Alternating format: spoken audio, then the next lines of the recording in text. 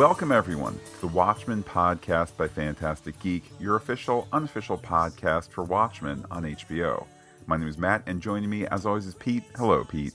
Hello, Matt. Hello, everybody. Here today to talk to you about the entire season, still holding out hope, not the entire series of Watchmen on HBO. Yes, Pete, this a show that started to film its pilot all the way back in May of 2018, finally screened at New York Comic Con this past fall, and of course the series having just completed in the last week or week plus, and certainly a unique viewing experience, even in these most unique of viewing experience times. I really marvel at how much I've felt in withdrawal for Watchmen that finale aired the 18th? Am I getting my The date 15th. right? The 15th. Yeah, and how we're 11 days later now as we're recording, and I tune in on Sunday, like, I want more Watchmen. Yeah, the degree to which the people behind the show, and HBO as a network, and a network in transition, new corporate overlords, etc. Granted, most of this shot before any of the corporate stuff, but just the notion that a show, not just this uniquely constructed, but one that's tackling issues first and foremost of race, things like police overreach, racism. It's astonishing that it covered the ground that it did, and in 9 episodes, and by using some storytelling formats that were, treating time as this fluid thing, and calling back to the graphic novel and being a sequel to it while still being accessible to a new audience. I mean, for people like us who have been with the content for so long through the graphic novel, the nods alone and the connection was going to be enough, but that it pulled in other people and kept them who had never watched the movie, who had never read the graphic novel, I think shows you the power of the storytelling. And let's be honest, this is thinking person's TV. This is TV that you watch. And, one thing I think we need to look at today, Matt, is the episode length. They didn't take the easy way out with the episode length each week. They were really offering you consistently more than the 44 minutes you're used to getting in an hour of TV.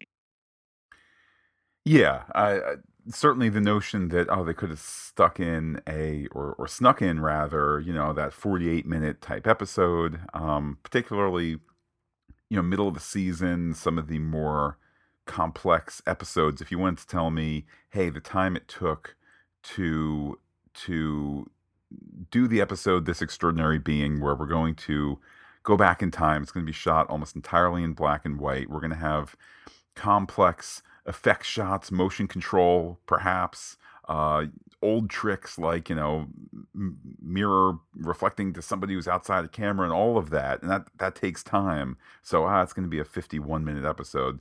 No. These felt like full episodes, each and every single one. I must confess, Pete, I didn't go and look at the exact running times for them, but never was there a week where you said, 9:53 and it wrapped up. Okay, off to bed early.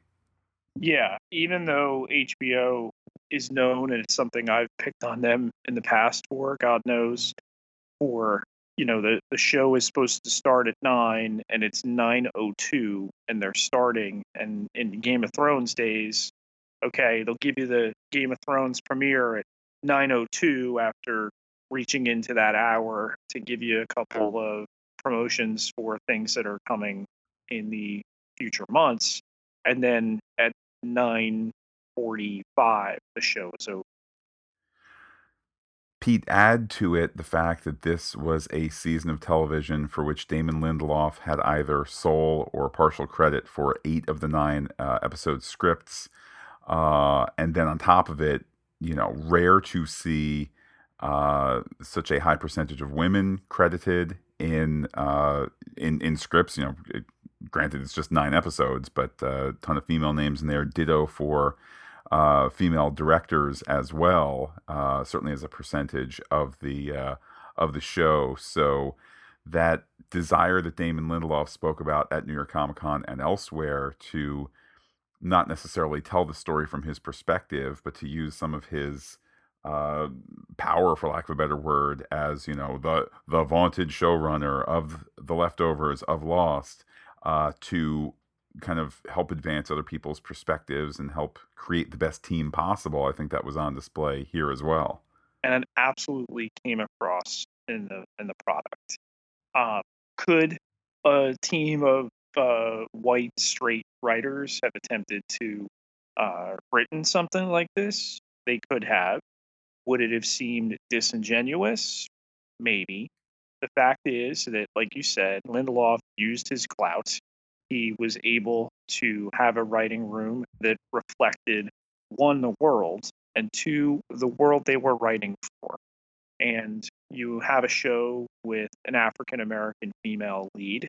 I mean, I I can't name another one out there off the top of my head. I think she had Regina King had a show, a cop show a couple of years ago, one that I'm grasping for right now, but it's super rare and infrequent.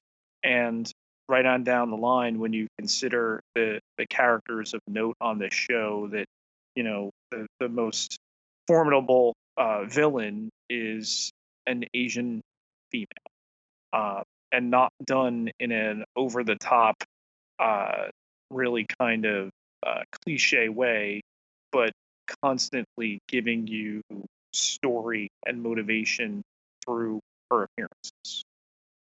Then add to that the complete surprise that we had. We went from Yahya Abdul Mateen II playing kind of, in the background he's playing Cal, and it's like, oh, Team Warner Brothers, that's so nice. They got the guy from Aquaman, brought him over here, not doing too much. The character kind of sleepwalking here. To no, he's at the center of it all.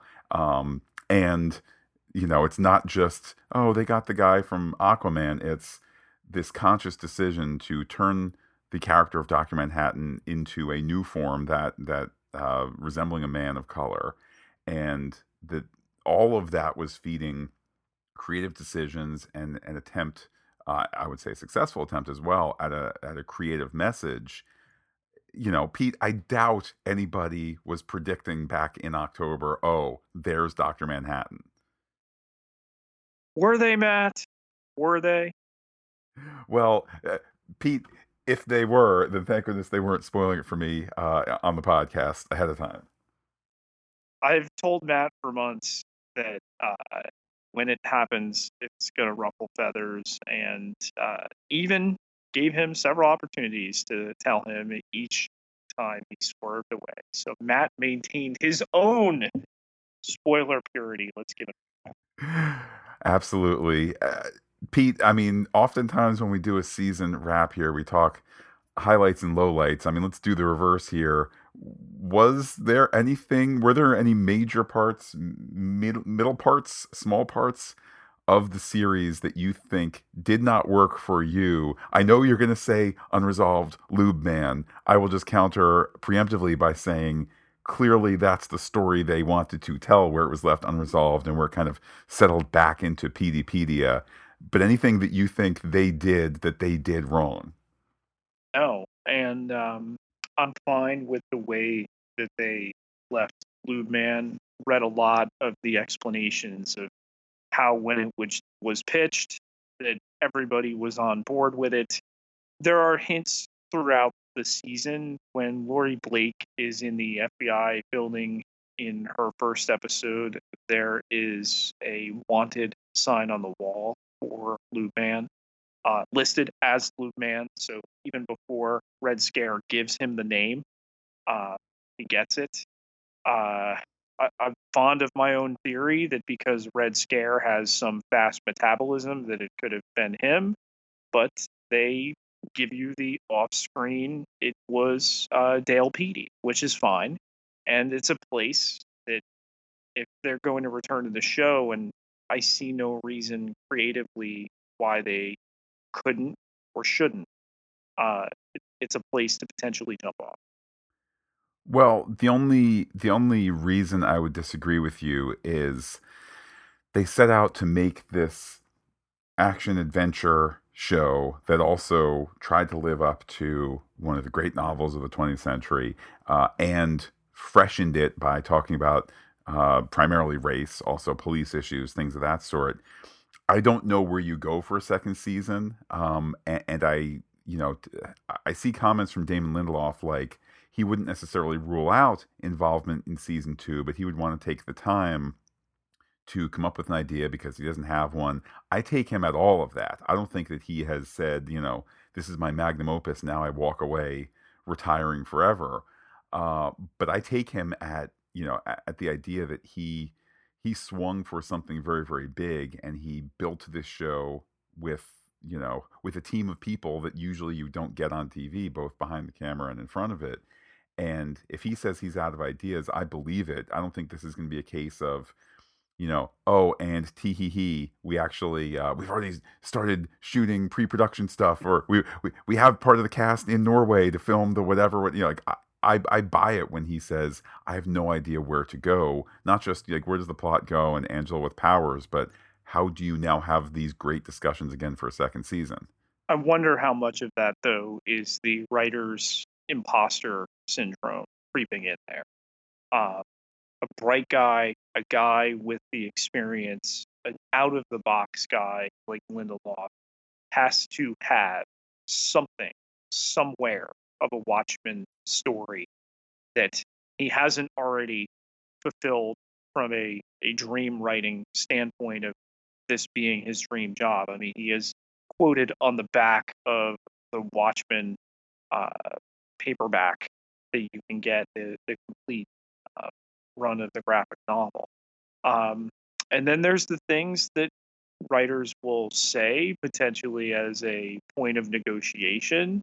And writers also have things ready to go if they were called in at a moment's notice. It all depends on how much he wants to do. Talking about the highlights, I mean, I think we can only start where the show starts, which is how many millions of people heard about the Black Wall Street Massacre of 1921, heard about it for the first time from this show, or then some of the cultural fallout. Like I think Vox did a video about it, or things of that sort. By the way, that's Vox with a V. Um, just kind of like it's been in the air since it was first, shared at New York Comic Con / the October 20th premiere of the first episode. So I don't even want to say like, cultural zeitgeist, like also Baby Yoda. Like this is clearly exponentially more important, and to have this frankly forgotten story, or forgotten or never known story in the mass audience, to have that told and then build some fiction around it, and then build a discussion about race and gender and police and so forth from that. I mean, my goodness, there the good has been done. And they gave you all worlds with this series. They gave you the important stuff, a historical event that few people I had not heard of, that many people uh, are aware of now, whereas they weren't before. And then they gave you stuff like Luke Man and a guy wearing a panda hat around a police precinct. It gave you everything. I can't think of a show that provided deep dives in terms of both historical and popular culture, action, romance, mystery, suspense, thriller elements. It had it all. And all of that, Pete, while working pretty solidly as we look back within the framework that the graphic novel gave, in terms of things like, what's one of the reasons that they didn't name Vite until halfway through? Oh, because they were following a similar format to Rorschach being unmasked about halfway through in the graphic novel. the Vite story kind of sort of was a Tale of the Black Freighter story within a story until it wasn't, and things like that, or just outright callbacks. Let's get in a newsstand guy and somebody who's visiting him, and all of that, where it was more than Easter eggs. It was somewhat built into the schedule, the cycle of the show, and all of that made it in there wonderfully as well. It was reverent to the source material, as we always expected it would be. At the same time, it pushed it ahead on its own. I know there are people who are like, "You killed off Dr. Manhattan. How dare you?" I think those cries have been far muted based on the fact that, okay, if he transferred his components into the egg, he's really not dead. I could see in a second season where there's internal dialogue between Angela and John Osterman, Dr. Manhattan. And I think you explore through her what it would mean to have these superpowers and then the level of interest slash disinterest it might give you in humanity. Um, but everything's there. And I know people want to, it's 2019, almost 2020, Matt. We can't have a Star Wars movie and people can't be, you know, they can't just go and have fun. People got to pop holes and things and, whatever it is. But people want to find fault. And if they're in a mode in a manner in which they're going to do that, I guess they're going to do that. I just want to take a moment here to reflect on the two episodes, to have the experience of watching this extraordinary being, where it takes the viewer through Will's eyes, puts them in his shoes as a black man in the 1920s, and the unique television presentation that was. And you say, wow, that was amazing that they wrote that they shot that, etc. How could they possibly not even top it? How could they equal something like that? Hey, they probably won't. Boom, 2 weeks later you get a god walks into a bar, and to have similar, not exactly in its construction, but to have another kind of outside the box type episode where we're flitting in and out of time, to get that twice out of the 9 episodes. I think you could make a corporate argument, Pete. Hey, only do one of those weirdo episodes. That way, the good people tuning in with their HBO subscriptions. That way they're not overly confused. But no voice to say that. This challenging, complex, and really deep storytelling style is something that showed up in both episodes. And for me, one that topped the other each week. The only one I'm not sure topped the episode before it is the finale. And the challenge in that inherent, you've got to resolve storyline, which is usually more disinteresting than the build up to it. So that 8th episode is super near and dear to my heart. The Extraordinary Being episode and what they were able to do as far as a piece of art, super special. I think of the Little Fear of Lightning, the Looking Glass centric episode that really delved into the effect of the giant squid, on top of finally doing justice by the giant squid. Yeah, it was just the whole season was astonishing. I would agree with you, Pete, that I continue to feel a little let down by the finale, and I can't quite say why. Other than I think you've hit the nail on the head that the anticipation sometimes is better than the payoff. Maybe some weird beats overall in terms of like holding off Angela's introduction for the first 25 minutes and things like that. I do continue to wonder. This was an episode that was about 65, 68 minutes long. Is there a 75-minute version that maybe wouldn't have cooked as fast, but would have felt a little bit more, I don't know, luxurious? I don't know. Maybe that ends up on the home video, or maybe that ends up as a digital thing, whatever it might be. I'll tell Maybe you not. what the problem with it is. It's nowhere near as emotionally resonant as the previous episode. Okay? The closest you get is the discussion between Angela and Will about wounds needing air and not putting a mask on, and working through air. That's as close as you come. And it takes a back seat as far as the resonance to that eighth episode, learning the compelling love story of Angela and uh, Dr. Manhattan. Well, Pete, let's switch gears ever so slightly here. I think we learned a lot from this season. I think that it basically makes sense. Screen Rant has an article, 10 Things That Still Don't Make Sense in HBO's Watchmen, even if you read the comic. This Pete, will be good. are you ready to go toe to toe with it? Oh, yes. All right, so I'm gonna go through this list here. This is like a listicle, so each one has a paragraph or so. I'm not gonna read each paragraph. But Pete, let's start with number 10. Something that doesn't make sense. Looking Glass and the interrogation pod. How does it work? No one knows. Completely explained. They put biases on the wall, and when they're on there, he tracks their movements and their reactions. All completely explained with a narrative. It is not some fancy thing that reads your mind or anything that you need to wrap your brain around. Pete, number 9. Family tree technology. No idea how it works.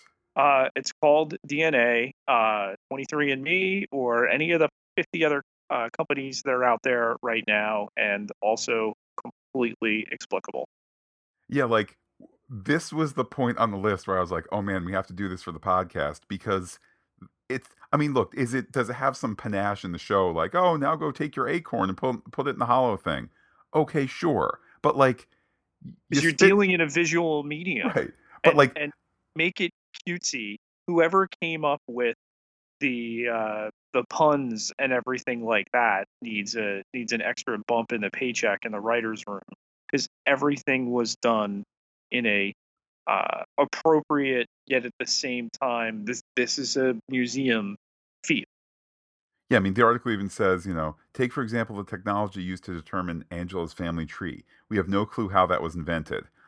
I don't know how it was invented in our world either. I just know that you can spit into a thing and send it to 23andMe and they tell you stuff. Like, Right. yeah. Pete, number 8 on the list, the Millennium Clock's appearance. Why does it look like that? No one knows. We're told why it looks like that because it's a centrifuge to take the powers from Dr. Manhattan and put them into Lady True. So that's why it looks like that. I would also add, like, if she's adding some artistic ornamentation to it, it's because she's foreseeing herself as maybe the greatest human in the history of the species, and this is a monument to herself, so that's why it looks artistic. Um, Pete, number 7. This might be the only legit one on the list. Elephant transfusions. Why elephants? Elephants never forget. And if that's the cute writerly thing, okay, fine. I will admit that that does not have a 23andMe type answer. That does I not mean, have. everybody thought it was going to be the grandfather, that they didn't even make it a human. No one had guessed that. No one was like, it's an elephant, hooked up to an elephant. Okay, could there be a 15-second? Well, elephants as mammals have a surplus of serotonin in their brains that makes it easier for it to happen with humans, and we've discovered this. They chose an elephant because Lady True rode an elephant, the real life figure. That the symbol is an elephant. It was hiding in plain sight the entire time, so they made it an elephant. It's okay. Your show didn't get ruined. Well, also, like, Pete, would it have been improved with a quick explanation? Sure. But did it work? Like, we literally saw it work. She needed her blood filtered. It got filtered. She got better. Again, a fine Screen Rant. You want to have a little bit more of an explanation there, so be it. We saw it work. Pete, number 6 on the list, creating life on Europa. Where exactly do clones come from? And do they not procreate? That is, I'm rephrasing a question from this article. So yeah, when you watch the eighth episode, which apparently this person did not do, and explaining that Dr. Manhattan took the life from the pond, his drive the entire time after the graphic novel was to go off and create some life on his own, which he did. It's again, all right there, you've got to wonder how much these people who have to write articles to drive clicks don't watch the show. They're writing articles to drive clicks about. Number five, Adrian Veidt's not so secret safe. It wonders why he was keeping stuff in the safe, which we kind of discussed, as I guess, as a matter of hubris. That's how it kind of vaguely plays out. I'll grant you that isn't super well explained. Wouldn't he monitor the room where it was kept? Not if he thinks his safe is secure. And then the last question here on the topic: how and why did he hire people to come to Karnak after his master plan was enacted? I must confess, Pete, did he when Lady True comes a knocking on the door in 2008, I think it is, was there other staff there? No, I think they're referring to him recording the video saying that he had done it, uh, and that maybe confusing the timeline that it had happened. The video was done after he sent Squid. Everything's very clear. Obviously, Beyond Lady True's mother leaves before he kills the rest of the support staff so that the secrets die with them. Beyond maintains the uh, the story. How else would Lady True know? She didn't deduce it that this had happened. Uh, she knew the truth, and knowing the truth gets her the audience, where the reveal is then made about her parentage. So I think they're confusing the graphic novel timeline with when the video to Redford is made.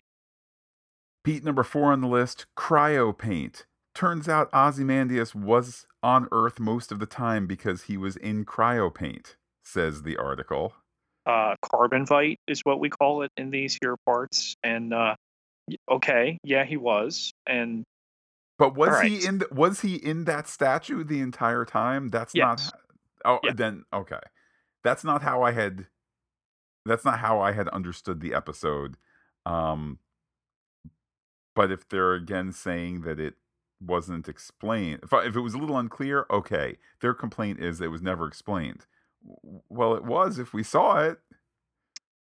we saw the statue a couple times, and then we saw it get wheeled in and undone. Um, a better argument, and it better come up, Matt, is why didn't we have what landed on the Clark farm explained, which was this? Uh, and it was explained. Lindelof has since explained, okay, it was Lady True's ship. It hit an asteroid. It landed at a different spot. Number three on the list. Why didn't they explain hypnosis technology used by Cyclops? Because hypnosis has existed for quite a long time. And if you need that explained, maybe this isn't the TV show for you to watch and suspend your disbelief. Pete, number two on the list. Why didn't they explain Manhattan's powers in the egg? After all, quote, the original comic never gave an indication that he could do that. Because he explained it, that he supposed he could transfer some of his atomic components into organic matter. They wrote a line of dialogue to explain it that somebody missed the first time and missed the second time it's said uh, as it's repeated. So good job on that. And Pete, the last one, predictably, why didn't they explain Lube Man's existence? They do link to online sources reveal his possible identity. I guess that a legitimate question to ask. I do worry for the rabid fan who somehow doesn't know about PDpedia saying, "Oh, this is a hanging chat of storytelling," when it's explained in the larger online universe. Blah blah blah. So I feel like that's a fair enough question. So congrats, Pete. We got to one on the list. Well, I mean, it's not as if there aren't questions that went in different directions for this series. The idea that they could take a character in Hooded Justice, believed to have been Rolf Mueller, and to have swapped out that story and gave us the tremendous Will Reeves origin and the real identity of Hooded Justice and somehow increase the readability of the graphic novel goes to show you that it can be done. Well, Pete, now finally it is prize time. We had reviews coming in all season long, and Pete, of those reviewers, each review, of course, got a name in the old hat to see who's going to win a prize. Pete, what's the prize? Who's going to win it? So we have a special Watchmen prize pack here. Some stuff culled from New York Comic Con. We got you a Watchmen swatch, which is super awesome. I'm going to be jealous of whoever's going away with this. We have a Watchmen umbrella with a little squid on it. It was a great promotion. They had the squid all over the city when we were there for New York Comic Con, and bus stops, and they were on the bathrooms and things like that. And then there is a Watchmen beanie here for you as well. So basically going to get you through every season of Watchmen, hopefully till we get some more. So Pete, reach into that hat there, that bin, that box, whatever you're using, and who is the grand prize winner? And the winner is Kara Dunning. Well, congratulations there, and we will certainly be in touch to get the winner their prize. Exciting times, Pete, and all of this, of course, made possible by the people who support us on Patreon.com, who have done all season long, who will continue to do so, making sure that all our words stay up there on the wild internet. And certainly, Pete, that support on Patreon.com/FantasticGeek, always appreciated. Priceless, really, to us, particularly at a time of year when all the bills come around. But everybody who contributes to Patreon.com/FantasticGeek gets access to exclusive content. Only takes $1 a month to get you in that door. So for the price of $0.25 a week, you're helping the Watchmen podcast, or you've helped the Watchmen podcast. You're helping with the Mandalorian podcast by Fantastic Geek, the Runaways podcast by Fantastic Geek. That's just what we have going right now. In the new year, we're going to cranking up on Star Trek Picard, and getting ready for some Star Trek Discovery, particularly as God Friended Me returns, another one that we bring to you. So thank you again, one and all. Absolutely, Pete, and all sorts of goodies there on the Patreon page. But the best one is a freebie. How can people talk to you on Twitter? You can find me on Twitter at Peter, Pieter J. Ketelaar, Ketelaar, 10,984 followers. Can't be wrong. And while you can find me personally on Twitter as Looking Back Lost, do be in touch with the podcast. Comment on FantasticGeek.com. Check us out on Twitter, Instagram, Gmail, where we are Fantastic Geek as well. But wait, Pete, there's more. Facebook.com/FantasticGeek with a PH, one word, like it today. Well, Pete, this is not goodbye to Watchmen. The fate of the show, I guess technically, still up in the air.